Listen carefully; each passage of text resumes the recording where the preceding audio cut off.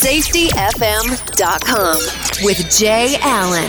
Changing safety cultures, one broadcast and one podcast at a time. Welcome to Safety FM, where we talk about safety that's truly inspired by you. Hello and welcome to Safety FM. This episode of the broadcast and the podcast has been brought to you by Safety Focus Moment. They're consultants that want to help you get to the safety culture that you've been looking for. For more information, go to safetyfocusmoment.com. Hello and welcome to Safety FM. This is Jay Allen. Well, today we are at Safety FM Mini Episode 8. So the question that I've been asking as of late is, safety in your organization a joke? So I call it the safety joke. And what do I mean by that?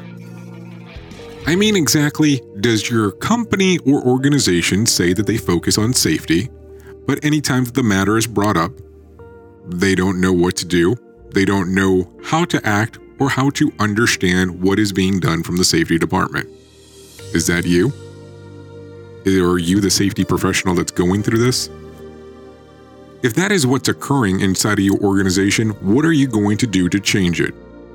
How are you going to elevate the point of view of safety for someone to actually be able to understand what needs to be done?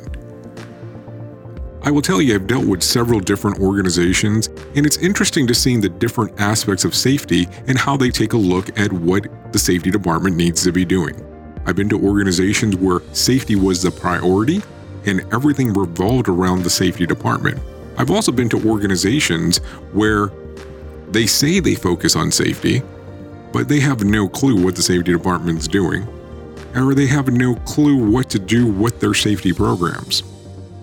Well, the one that I always find interesting is where they turn around and tell you safety is first.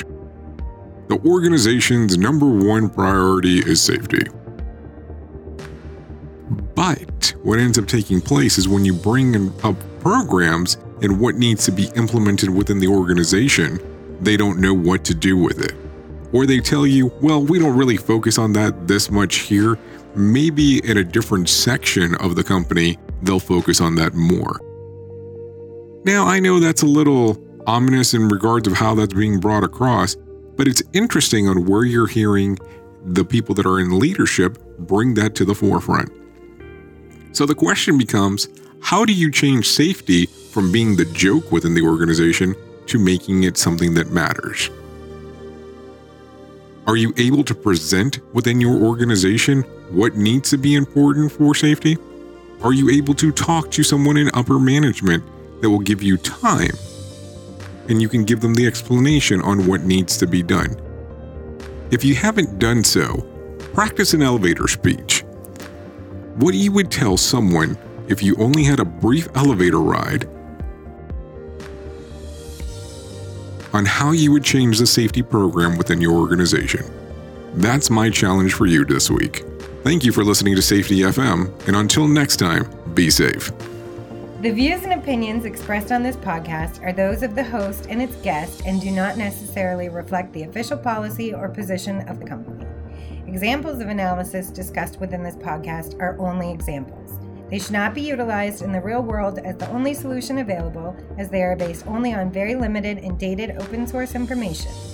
Assumptions made within this analysis are not reflective of the position of the company. No part of this podcast may be reproduced, stored in a retrieval system, or transmitted in any form or by any means, mechanical, electronic, recording, or otherwise, without prior written permission of the creator of the podcast, Jay Allen. Join the fun on social media and find us on Facebook at Safety FM. Safety FM.